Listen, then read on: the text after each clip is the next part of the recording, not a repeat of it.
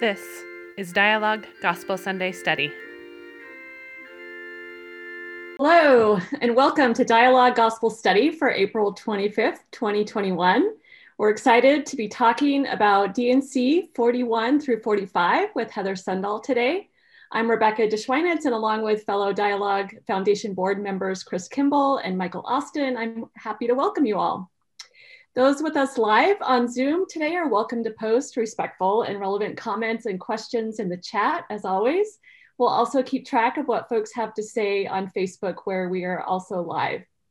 We look forward to integrating your comments and questions into today's lesson. We are excited to have with us Heather Sundahl as our teacher today. Heather is a writer and editor for the Utah Women in Leadership Project, the BYU Arts Partnership, and helps run the Op-Ed Lab for Mormon Women for Ethical Government. She received a BA in Humanities and an MA in English from BYU. Her passion is women's stories. In pursuit of this, she has worked with Exponent 2 for 23 years as a contributor, blogger, editor, retreat presenter, and president.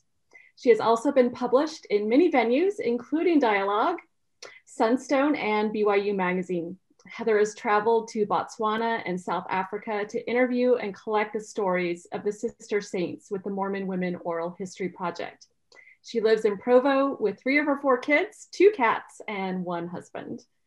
Dialogue is committed to providing a space for the expression of diverse perspectives and for some of the faith's most vibrant thinking, which is why we invited Heather to be with us today.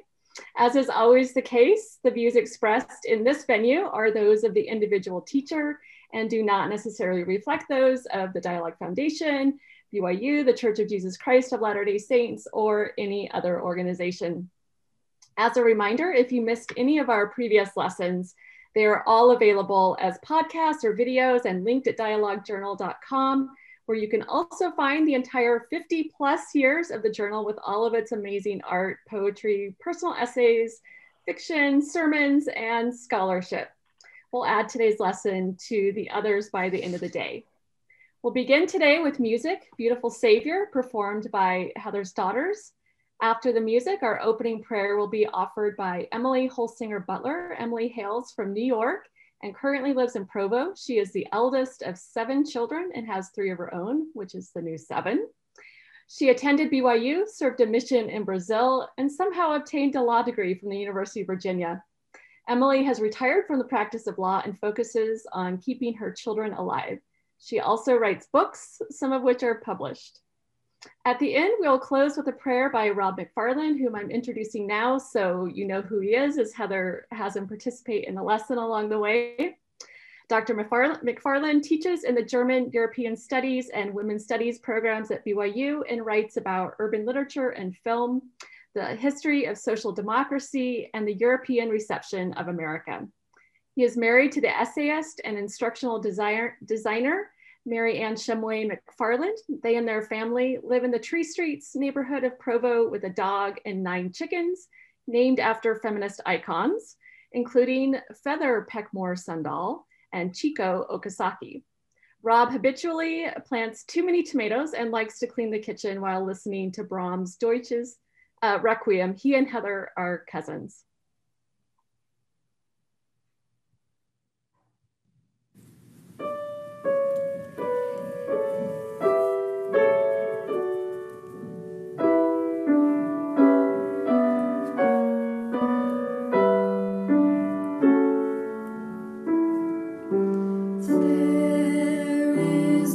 Sunshine, fairer the moonlight.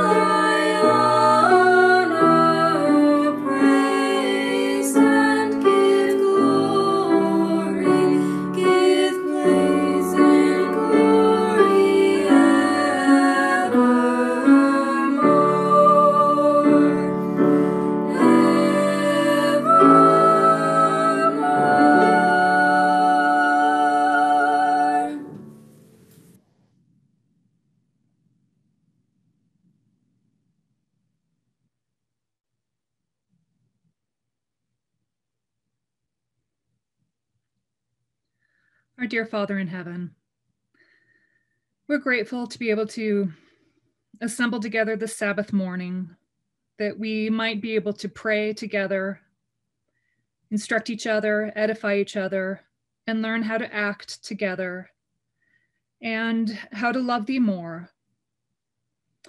Please bless Heather that she might guide us with thy Spirit together. We say these things in the name of thy Son, Jesus Christ. Amen.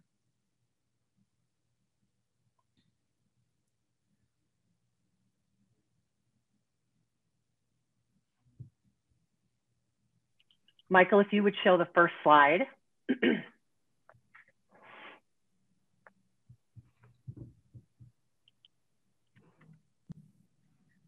Okay. So let me just give a little bit of a background, some context for chapters 41 through 45. So Oliver Cowdery and his companions had converted over 100 people in northeastern Ohio in the fall of 1830.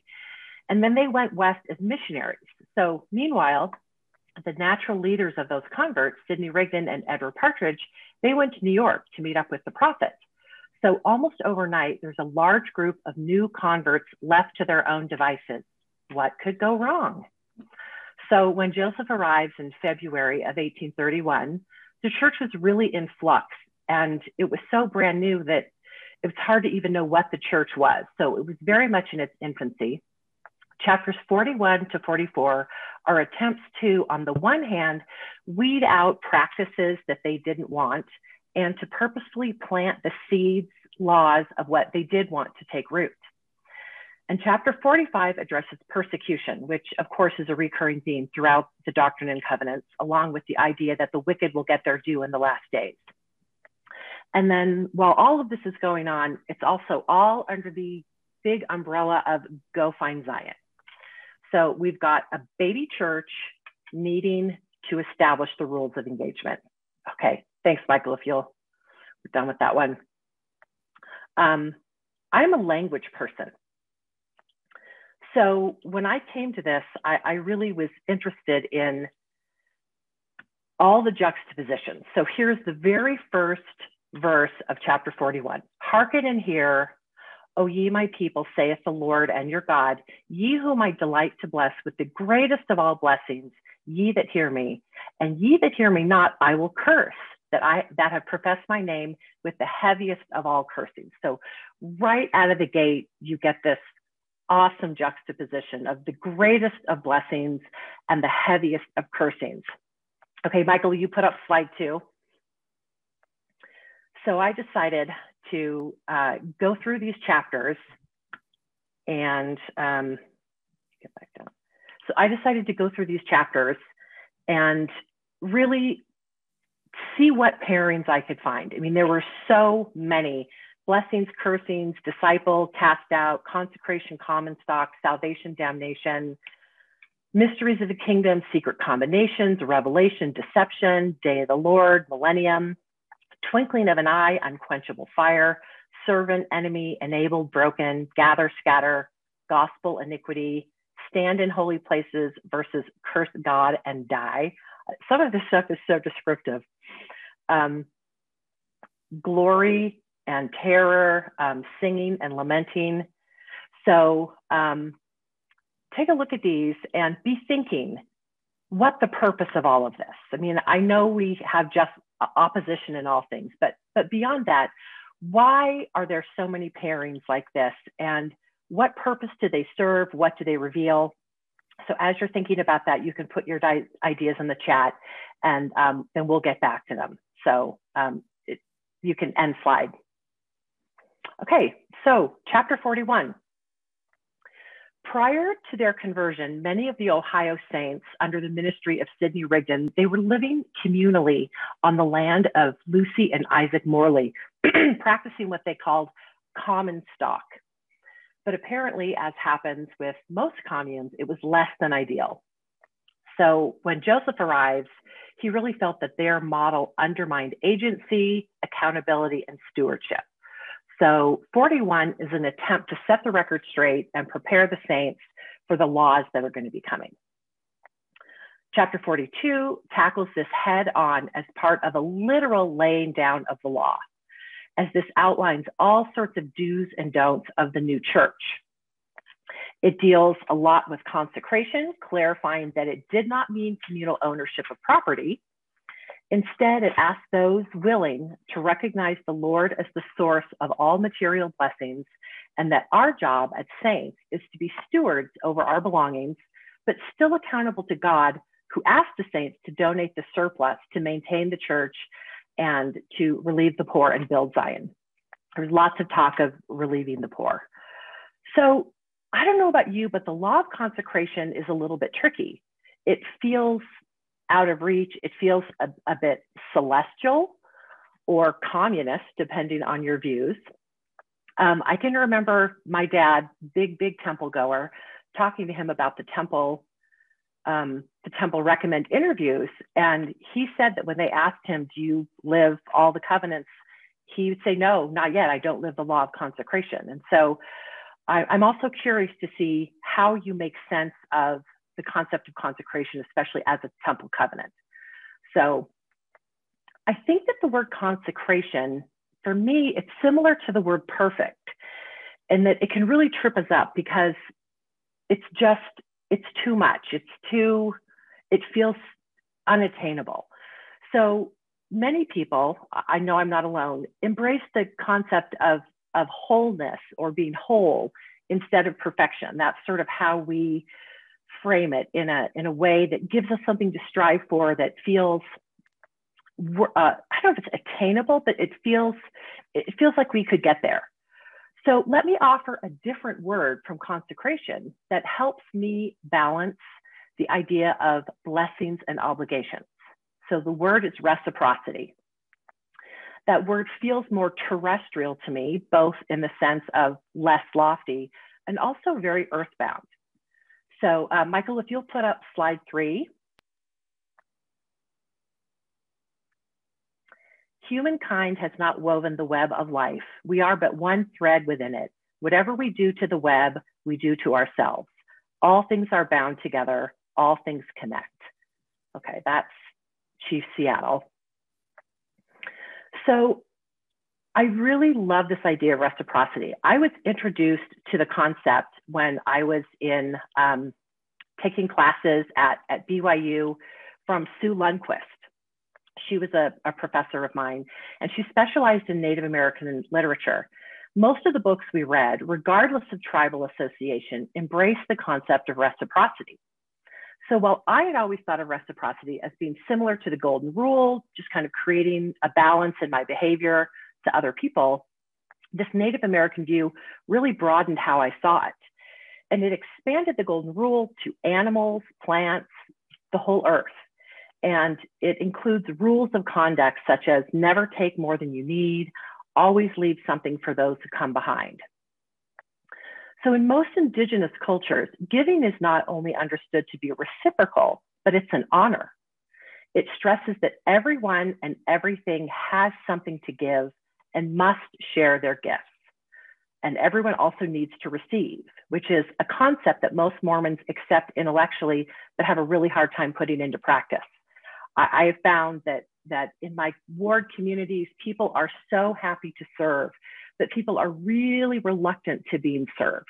It feels, we don't like it. No one wants to feel like a service project. But I believe that if we engage in reciprocity right, if we are constantly giving and receiving, it kind of breaks down that service project model. So sometimes the exchange is between the same people. So I do something for Emily and Emily does something for me. But other times it's more of a pay it forward. So someone takes care of your missionary child and then you take care of theirs, of somebody else's. And so it all is kind of, you're paying it into the universe. Sometimes the exchange is with plants, animals, and the land, acknowledging what we have gained from them and honoring that by being good stewards of our natural world. So as I was refreshing my learning about this, as often happens, if you start thinking about something, then you see it everywhere. I mean, that's just kind of, I think, a law of the universe. So as I was refreshing my learning about this concept of reciprocity, I started to read a book called Braiding Sweetgrass, Indigenous Wisdom, Scientific Knowledge, and the Teaching of Plants by Robin Wall Kimmerer. And there is reciprocity all over it. Hang on one second, we're not quite ready for that. There's reciprocity all over this book. So one of the things she does is she has this really lovely musing about the visually stunning pairing of the yellow goldenrod and the purple asters, whose hues are opposite on the color wheel. Okay, Michael, now we're ready for slide 4. So she says that September pairing of purple and gold is lived reciprocity. Its wisdom is that the beauty of one is illuminated by the radiance of the other. Science and art, matter and spirit, indigenous knowledge, and Western science. Can they be goldenrod and aster for each other? When I am in their presence, their beauty asks me for reciprocity, to be the complementary color, to make something beautiful in response. Okay, you can take that one down. So I love this concept that reciprocity here depends on difference. We get so much when we're thinking about consecration and thinking about Zion that you have to be one. And our minds frequently reduce that one to sameness. But I really think that in these Native American concepts, you see, as with the body of Christ, that there really is, that it demands diversity, that true reciprocity and this kind of true communion insists on things really being different. So in chapter 42, the law goes beyond Moses and tells us to care for the poor and the sick, to love each other, to mourn, to share the gospel, to be loyal to spouses. There's lots of spousal loyalty. And it's interesting that this is all pre-polygamy. So while the saints believe that they are looking for a physical Zion, the laws that are laid out are teaching them how to have a communal Zion. So I believe that reciprocity is a really lovely framework for Zion people, as it encompasses the commandments to love God, self, and neighbor, and I would add the earth. In a Zion community, we all offer what we can. There is no fair or even exchange. The atonement of Christ takes our offerings and makes them enough. The body of Christ metaphor is a lovely example of reciprocity, as I mentioned, and the dependence on difference, one and many at the same time. Okay, slide number 5.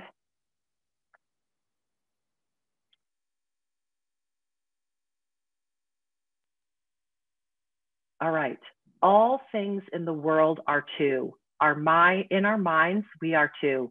Good and evil, with our eyes, we see two things that are fair and things that are ugly. We have a right hand that strikes and makes for evil, and a left hand full of kindness near the heart. One foot may lead us an evil way, the other foot may lead us to good. So are all two things, all two. And that's Eagle Chief, who's Pawnee. So I'd like to turn to the chat now, if you can, Rebecca. And what are people saying about juxtapositions and the opposites? Like how do people make sense of all these pairings? I don't know if we have any answers. Folks are really loving kind of this framing and thinking about kind of how and why we're reluctant to be served. That has to do with an emphasis in the church on self-sufficiency and the kind of hierarchies that we set up that keep us from, wanting to be on that lower end that we've set up, right? Yeah. Well, people can keep thinking about it, and we'll come back to it. So, so D&C 3827, I want to read this again because it says, if ye are not one, ye are not mine. And so for me, I really want to reinforce that oneness is not about conforming, but about complementing. Again, the idea of the yellow and the purple being on opposite ends of the color wheel, and that when they're brought together, it makes them both more than they are individually. That we need all of these opposites, the head and the heart, male and female, binary, non-binary. And in some ways, we need these pairings because the end of days will yield to the millennium, that winter yields to spring, death yields to life, repentance yields to forgiveness. And so we can make sense of these opposite things in a lot of different ways. But I really want to focus that in Zion, there is unity in our diversity, and that our diversity can create a unity. So, and I'm going to tell a couple stories about service. Rebecca, I'm glad that people identify with that, because that's something I think we all think a lot about. And what is our relationship to consecration? And you know, what does it mean? So I'm going to tell you a couple stories of how I've seen reciprocity in my life from our time in Boston. We lived in Boston for 22 years. I had all my kids there. And one of the things about Boston is that most people in your ward don't have any other family in the ward. Most people's family is spread out. And so by necessity, you really become like a ward family. So in the first story, I am the receiver. And in the second story, I am the giver, and both times reluctantly. Okay, I'm going to tell you about my daughter B's baptism. When you live someplace long enough, you develop patterns and rhythms of doing things. For many years, I had a group of friends with kids my kids' age, and we realized that when a child is baptized on the other side of the country from family, that you, the mom, have so much going on with company and making sure that the right size jumpsuits are clean and managing not having freezing water or boiling water, that it was best if your friends took over the whole after party. And if they planned and assigned the food or refreshments so that you could try to enjoy the event. You didn't even have to ask. It was just assumed that the others would handle the details of setup and food, clean up, and feed all those relatives from out of town. Well, when Beatrice was turning 8, the bulk of my baptism posse had moved, and I felt so lost. I vividly remember sitting in the back right of the chapel a few Sundays before her birthday, and I was feeling really sorry for myself. I knew I could count on people to help, but it didn't feel easy. And I felt reluctant to walk up to someone after sacrament and said, hey, I need you to bring a crock pot of soup that'll feed 25 people. But the Spirit was having none of my pity party. I felt impressed to go row by row all the way to the sacrament table and really think about the people and my connections to them. Directly in front of me was a woman who had brought me a meal when I'd had surgery, connection. Next up was a family that one of my girls babysat, connection. Then there was a family with a kid that my son had taught in primary. Next was a man named Tony Kimball, who was the best nursery leader.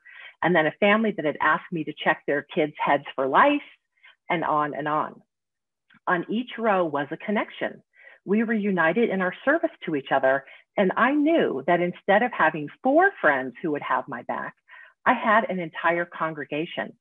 I asked people for help and they went above and beyond. Okay, Michael, show slide 6, which is just one of my favorite pictures.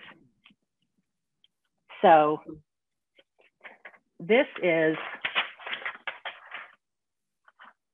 Sheila Camo, who was my daughter's primary teacher, and Sheila volunteered to make B a baptism cake. Now look at that cake. Look at B's face. She knows she is loved. And I mean, Sheila and I were friends, but not super close, not close enough that I would have felt comfortable, you know, saying, I need you to do this. But Sheila, she just saw my need and she filled it. And B's baptism, of all of my kids' baptisms, it is my favorite because so many connections were forged on that day. And it's a testimony of the reciprocity we find as disciples of Christ. And it reminds me that as we serve each other in any capacity, we are creating connections that will support and sustain us. While it is much easier to be served by and ask for help from friends, it is incumbent upon us to reach beyond our inner circle and strengthen our communal bonds. If we are to build Zion, we must all serve and all be served by all. Okay, you can end that slide. So this next story I'm going to tell you is a story that I have been telling for over 20 years. I tell it when I teach young women. I tell it when I teach Sunday school. I tell it everywhere because I learned some really good skills. Okay, not all of our service efforts feel reciprocated or even appreciated. Let me share with you an incident where I struggled with anger and frustration that came to a measure of peace through the principle of reciprocity. A woman in my ward had a history of extreme neediness, and we ward members were like the characters in Shirley Jackson's The Lottery, living in mortal fear that we would be called as her visiting teacher. I counted myself lucky that I had been spared. Then one fateful August day, let's call her Bonnie, I got a call from California where she's vacationing to tell me that her foreign exchange students are very angry with her and threatening to leave unless someone goes over and cleans the house, which she swears she left spotless. So Bonnie has been trying to get a hold of her visiting teacher, who I know has done endless service for Bonnie. So like Katniss Everdeen wanting to spare her sister, I closed my eyes and said, I volunteer as tribute. So then I asked her where she kept her cleaning supplies, and she waffled, and I soon realized she probably didn't have any. So I loaded up my cleaning supplies, got someone else to watch the kids, and I drove over to her house. I will not give you a full description of what I found. Let's just say there are caves that are more hospitable. As I cleaned, I got mad. How dare this woman hijack my day because she literally cannot take care of her own mess? Then I thought of Margaret, her visiting teacher, and my heart softened. I was not doing this for Bonnie. I was sparing Margaret, whom I loved. I could clean for Margaret. This was sufficient until I got to the bathroom. I had to take out my Swiss Army knife. This is pre-9/11, when you could still have a little Swiss Army knife on your key ring. I had to take out my Swiss Army knife to dig the soap scum out of the dish over the sink that was surely there from the Reagan administration. As my blood pressure rose, I decided to think of all the good women in Relief Society who are angels of mercy in caring for the physical needs of their sisters. I was cleaning for Relief Society. Then I got to the shower and the rainbow of mold that awaited my scrub brush. Sorry, Relief Society, not enough. Here I decided that I was cleaning for the church as a whole, serving on behalf of the restored gospel and all the souls that made it up, past and present. Fine, I could do it. Next, I tackled the toilet. It was really scary. I had to apply some muscles to work on the stains. And so as I was, scrubbing under the rim, the brush slipped and flipped up and sprayed me with toilet water. I was so mad. I sat there dripping, wanting to strangle Bonnie, angry that I had been suckered in, angry at her for taking advantage of all these women. I closed my eyes and I took a deep breath.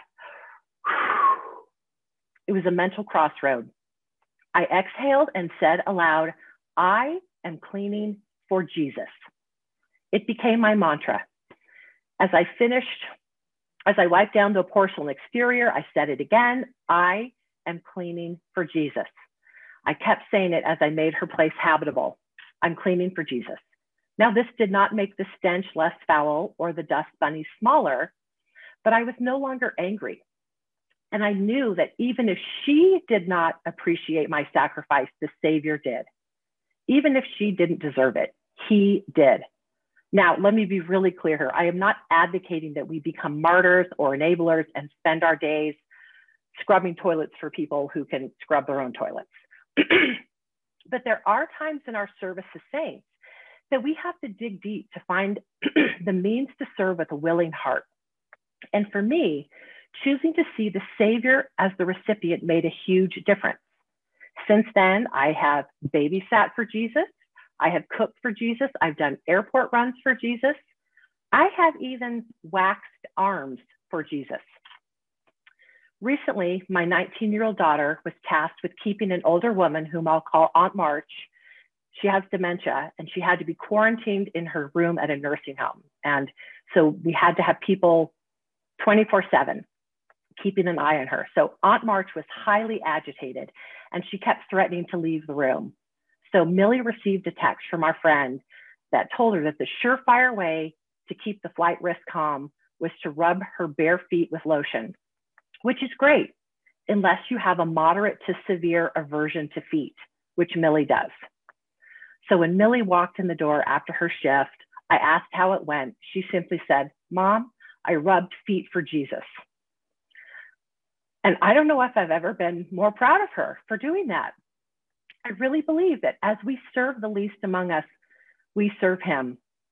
In verse 38 of chapter 42, it says, "For inasmuch as you do it unto the least of these you do it unto me."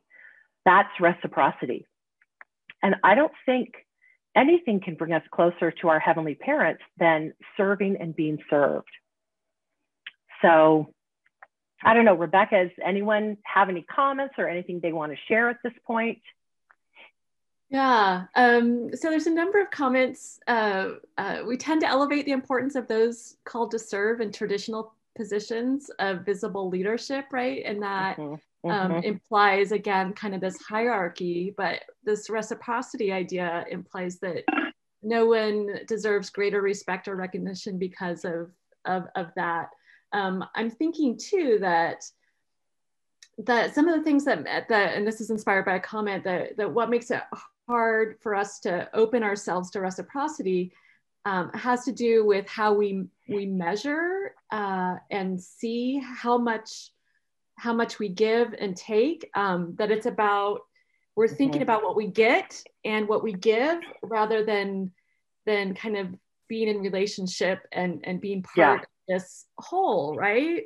And I really loved the Native American kind of philosophy and thinking that you brought into this, that really, I think, captures the way to think about reciprocity and consecration in the world. Chris, do you want to jump in? No, I pointed out here, it's pointed out here that reciprocity is a topic in cultural anthropology and in economics, and there's an interesting relationship there to that topic and what you're talking about, Heather.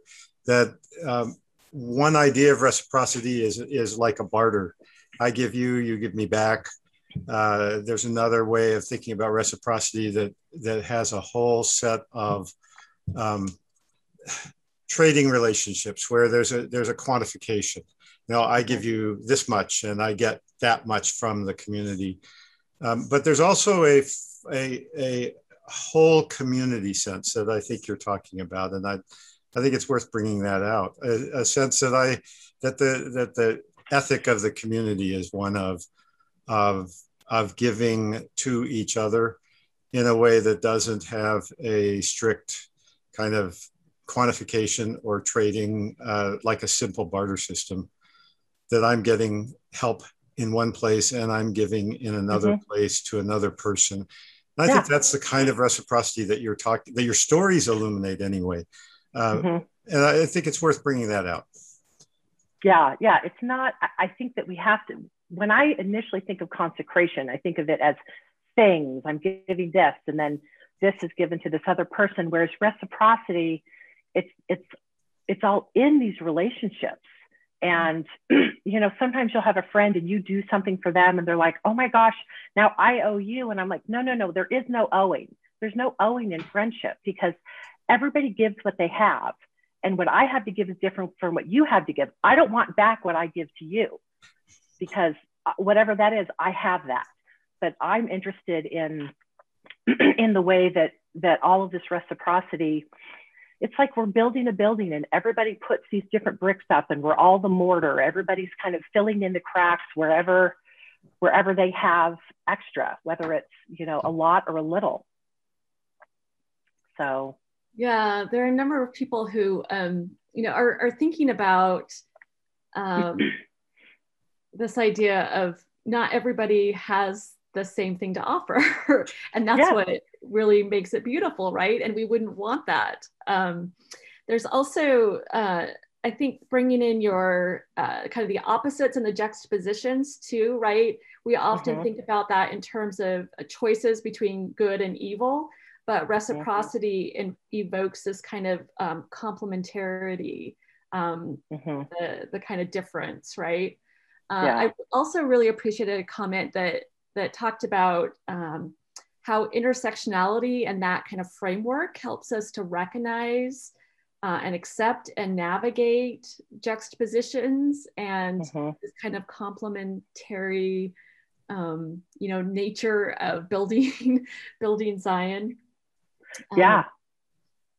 Because every different identity that we have that we bring with us brings another lens, and so that's why you need more and more diversity. So in my job with the Utah Women in Leadership Project, we do a lot of research on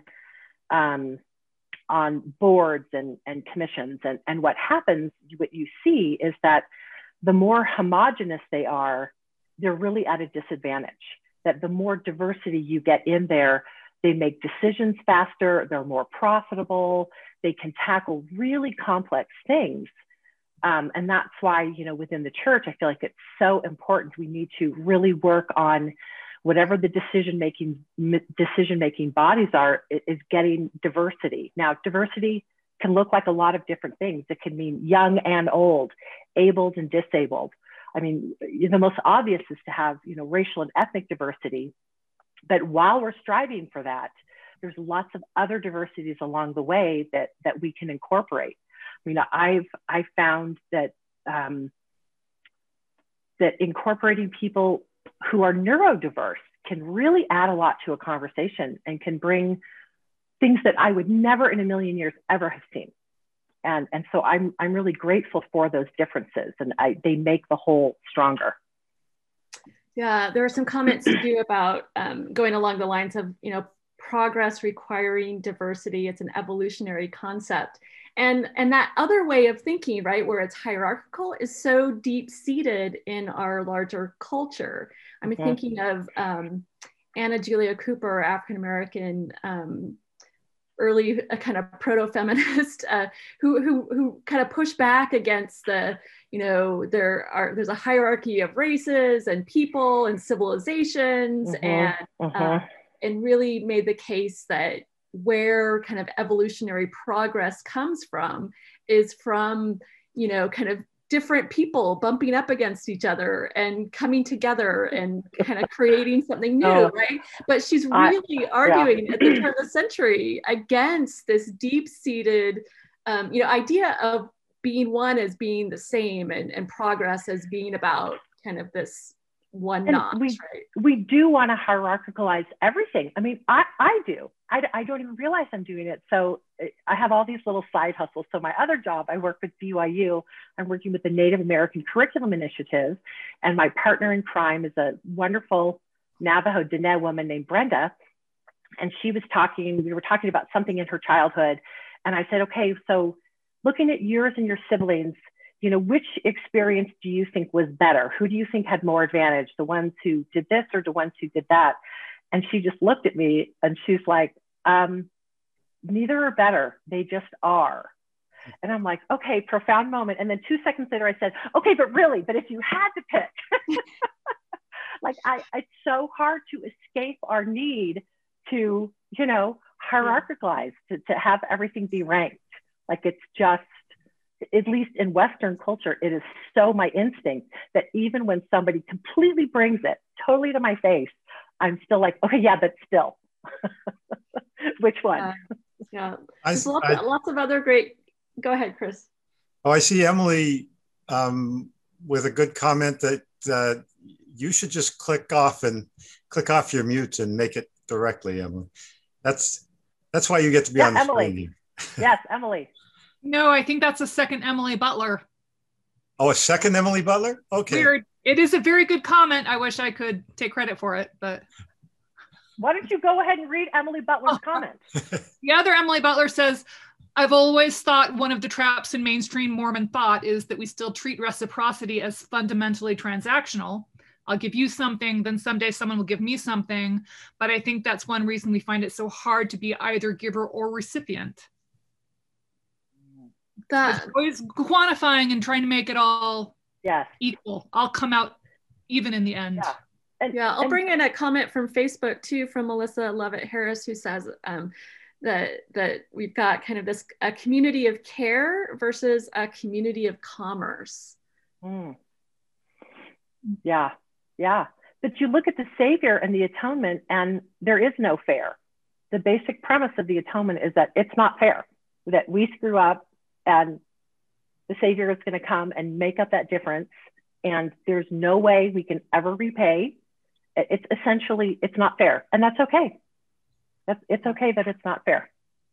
Yeah, Laurel Thatcher Ulrich says, so when you do something for Jesus to add to the overall community by modeling unearned gifts, atonement. So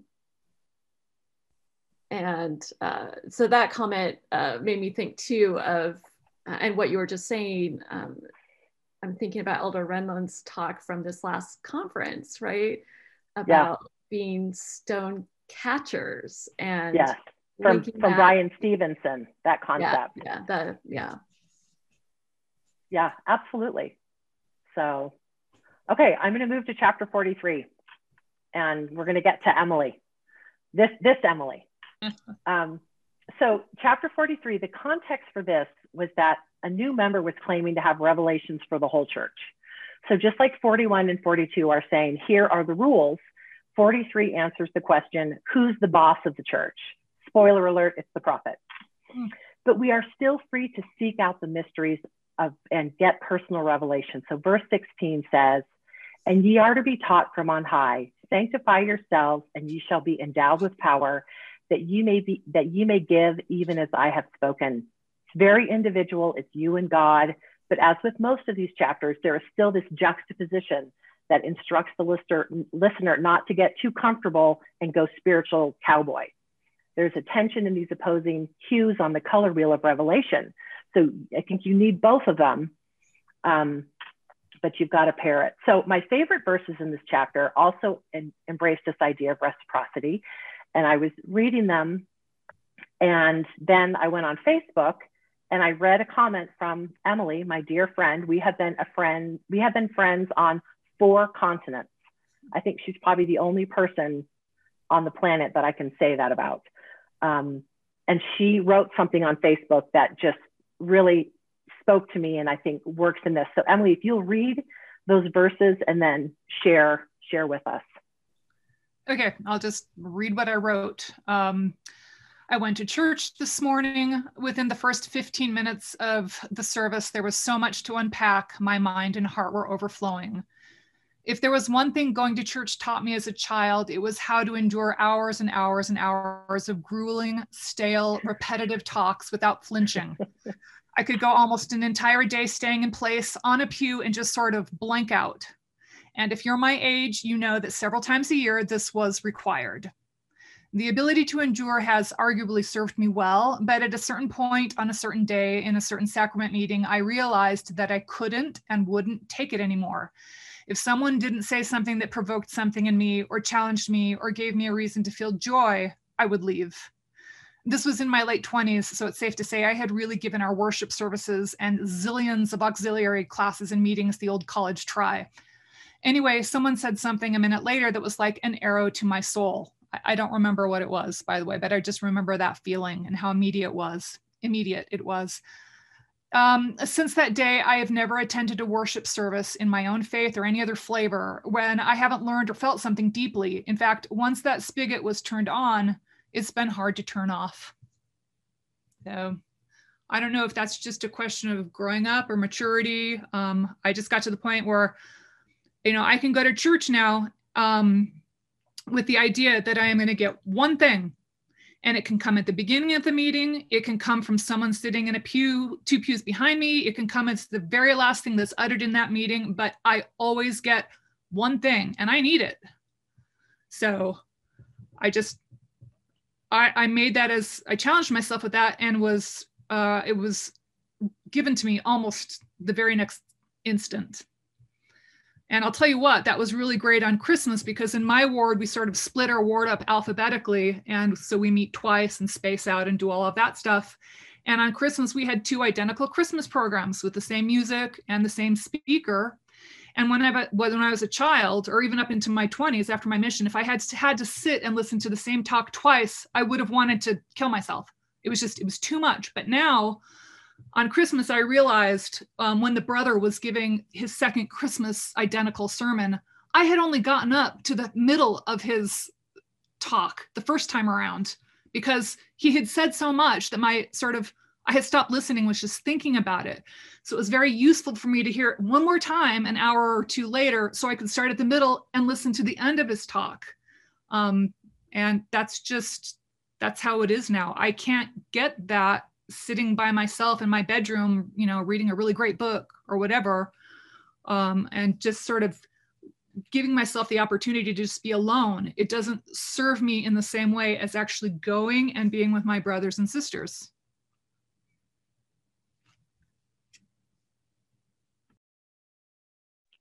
Which is why I love this Dialogue Sunday School, is because it has allowed me the community sort of, in verse 8, it says, and now behold, this is in 43, now behold, I give unto you a commandment that when you are assembled together, you shall instruct and edify each other.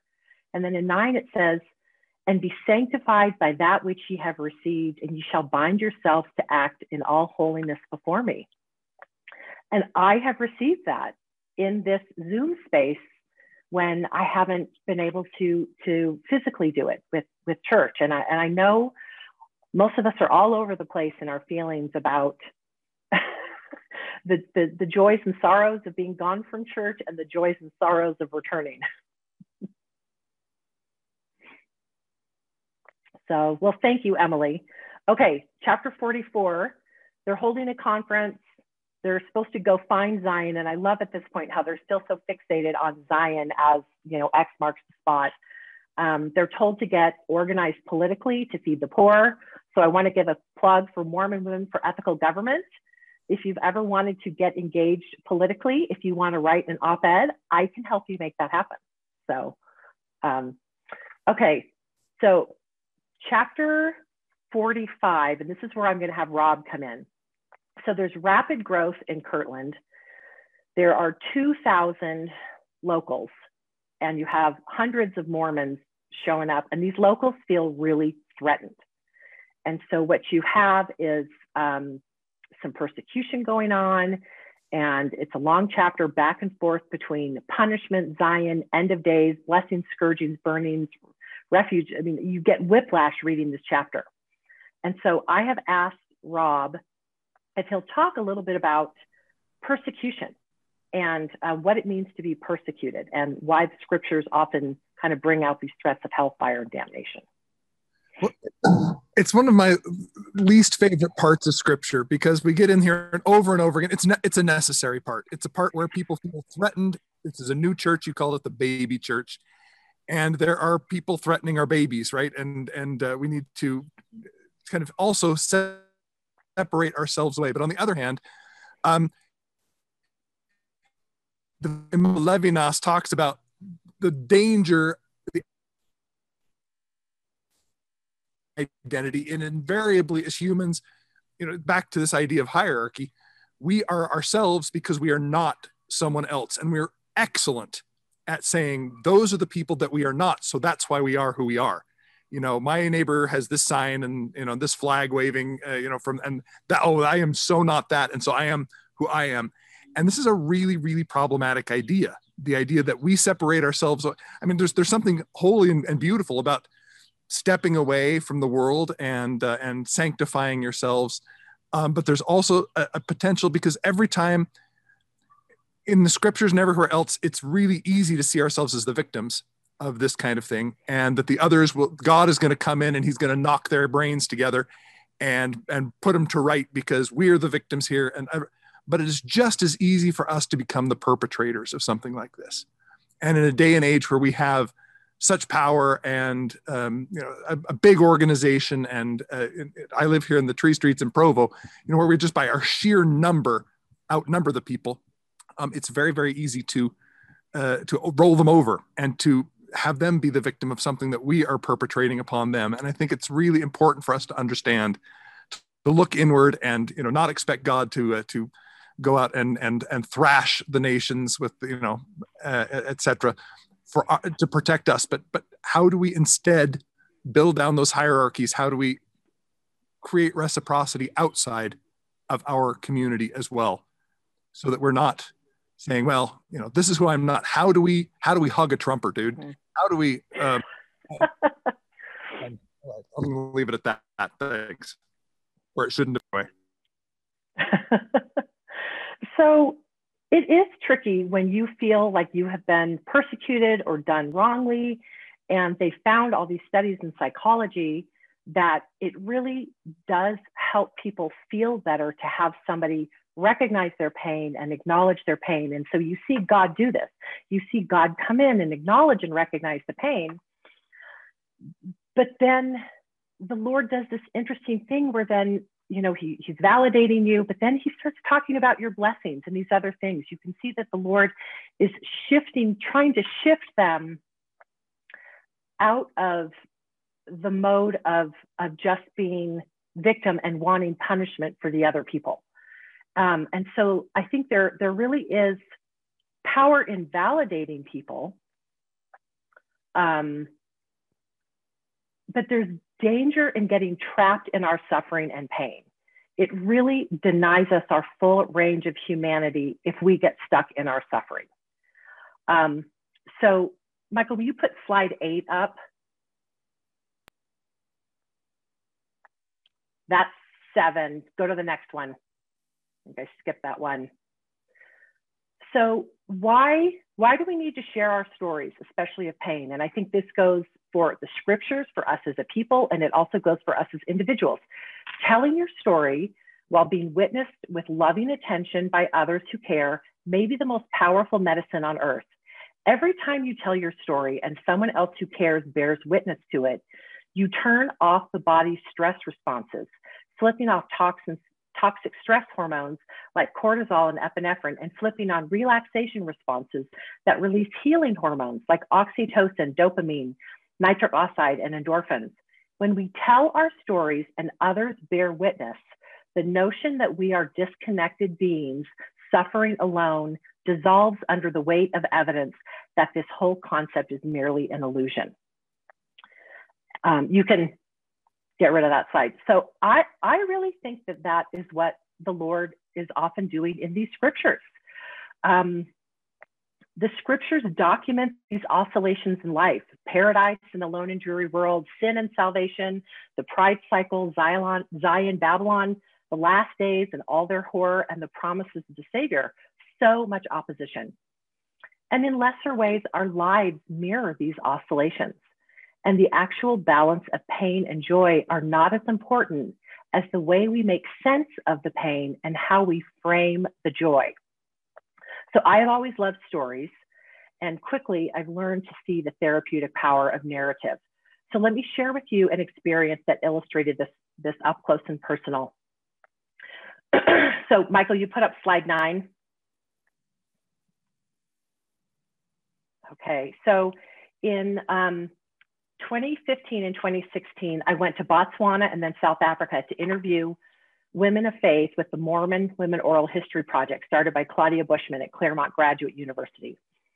So, and the questions, you start with growing up, how did you find your faith? But there were 3 core questions that Dr. Caroline Klein had in there that were really central and that were really transformative. So number 1, we would ask them to tell about a time when they had to make a hard decision. And these were stories of cheating spouses, abusive boyfriends, HIV diagnosis, really big faith crises. And as they were telling their stories, both the teller and me as the listener were really overwhelmed with this trauma and this pain. But I witnessed their pain for them. And you could see that in some way, just the sharing of the pain was validating. The next thing that Caroline asked was, tell about a time when you believe you received revelation. And in every instance, the women tied that back to the hard time, and they were able to see how the Lord had guided them through. The way people recount experiences to others seems to shape the way that they end up remembering those events. They reflected on their own spiritual instincts and how far they had come, and that they were better women now. Putting these two questions together encouraged the women to see how the Lord helped them navigate their trials, how they were brave, resilient, powerful, how they had loving heavenly parents who watched over them. Chapter 45, verse 35 says, "And I said unto them, be not troubled, for when all these things shall come to pass, you may know that the promises which have been made unto you shall be fulfilled." So God is saying here, no matter how hard things are, I will keep my promises. I will be there. I see you. However a story ends, happy or sad, we carry some of that with us. So Caroline inserted a third question that was really important. It was the final question, and it really turned their hearts to a healing future. The last question was, where do you see yourself in 10 years? And this allowed them some distance from the past, distance from the pain, and they could articulate their best hopes and dreams for themselves and their families. It's asking them to tell me about their vision of Zion. They smiled as they pondered their baby's big, testimonies strengthened over time, covenants made, goals reached. Near the end of 45, these two verses seem to be doing the same thing for the saints, showing them that despite hardships, their future is bright. And it shall be called the New Jerusalem, a land of peace, a city of refuge, a place of safety for the saints of the Most High God. And the glory of the Lord shall be there, and the terror of the Lord also shall be there, inasmuch that the wicked will not come unto it, and it shall be called Zion. The way someone imagines their future seems to affect the way she sees her present and past. And at the same time, their past informs what she expects of the future. So while the interviews invariably started out with women wondering why I'd want to interview them, every single person said they had nothing of consequence to share. But by the end, the subject and the interviewer knew how important they were as daughters of God and how much their stories mattered. It transformed us both. So one can look at section 45 the same way that we help these women frame their lives. There is suffering, yes, but God sees our pain and will support us through it and promises a better future. Reclaiming the narratives allow us to justify faith and hope in the face of evil and suffering. I believe in this narrative reciprocity. If we take care of our stories will help us heal. Both opposition and reciprocity will help us to become a Zion people. And that's it.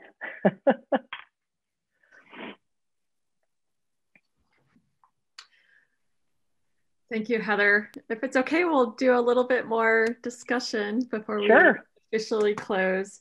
So kind of I think you're, telling stories, and truth telling, sharing pain is one way. We build down our hierarchies, right? And move away from that kind of self-sufficient vision of Zion. I think you're really helping me, at least, to kind of come to terms with this vision of Zion of self-sufficient individuals, which is not actually what it is, right? It's about a community, building a community where we're sharing in pain and joy and growing, right? And that growth comes from our interaction. Lots of comments about kind of how we keep kind of turning to that self-reliant kind of focus within the church, and what can we do to really move away from that? I don't know. I mean, I feel like at its base level, the home and visiting teaching or ministering or whatever, I mean, I really want that to disrupt things. Because I think it's when we interact with each other and serve each other in these various ways, I mean, I can be self-sufficient, but still have somebody help me. that doesn't mean I'm not self-sufficient. I mean, these people around me are my resources. I wanted to, no, I didn't want to jump in then because you were presenting in your wonderful lesson, Heather, but I do wonder if the self-reliance isn't a later, like a 20th century adoption of a Western cowboy ethic and isn't really gospel in the first place. And I would challenge, at least for discussion purposes, whether that's something we need to integrate or something that we can qualify or set aside. Well, whenever I'm looking to challenge something, I look to the Savior. Was the Savior self-reliant? Didn't Simon of Cyrene help carry his cross as he was walking? Wasn't he really upset that his friends didn't stay awake with him? He wanted them there. He wanted that community. The Savior was always asking people to help. Yeah, and go ahead, Chris. Go ahead, Rebecca. Well, I'm thinking about, the story of the woman taken in adultery that Elder Renlund brought in to talk about. Our purpose is to mitigate unfairness, to engage in this sort of reciprocity, right, where we're taking care of each other, and that's how we're really at one. But that what the Savior does in that story is he gets these people who are, this self-sufficient model, right? And this hierarchy of sins, and I'm done this and this person has done that, and get them to think about this woman's story in a new way that reflects on kind of who they are and what their challenges are in life, right? Yeah. Mm-hmm. I had a different, slightly different direction I wanted to go, or at least talk with you about, Heather. We talk about community, and I guess relate this back to consecration.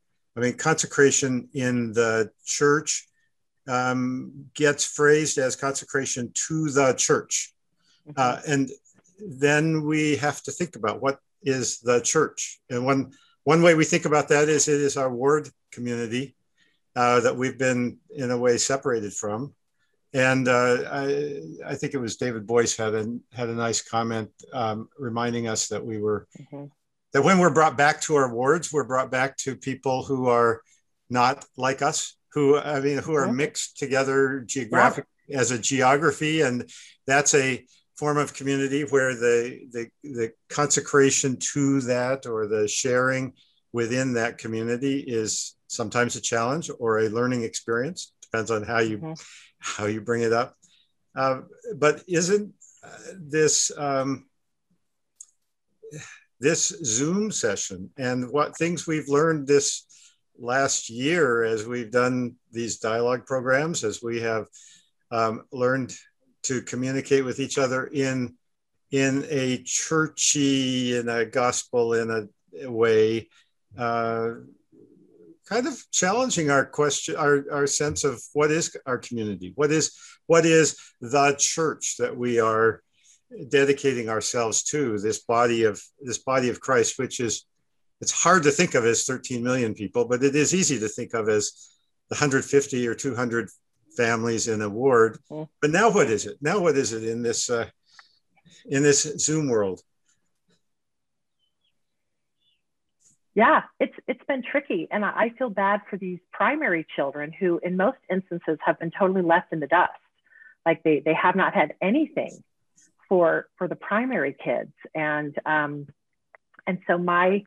that's my calling, is I teach primary, and my companion, the two of us have made it a goal that every week we connect in some way with our primary children. We write a letter, we drop something off, and the parents are blown away because, of course, everyone has more than one child here.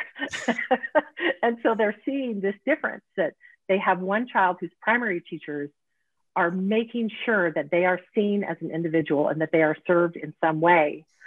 And that kid feels so, I mean, it's not like we're giving them awesome stuff, like a dollar store puzzle, or like a lollipop. Like it's nothing special, but all these little things add up. I really do believe that it's all these small acts of service, to all the different cleanings for Jesus that that really can bind us and create unity.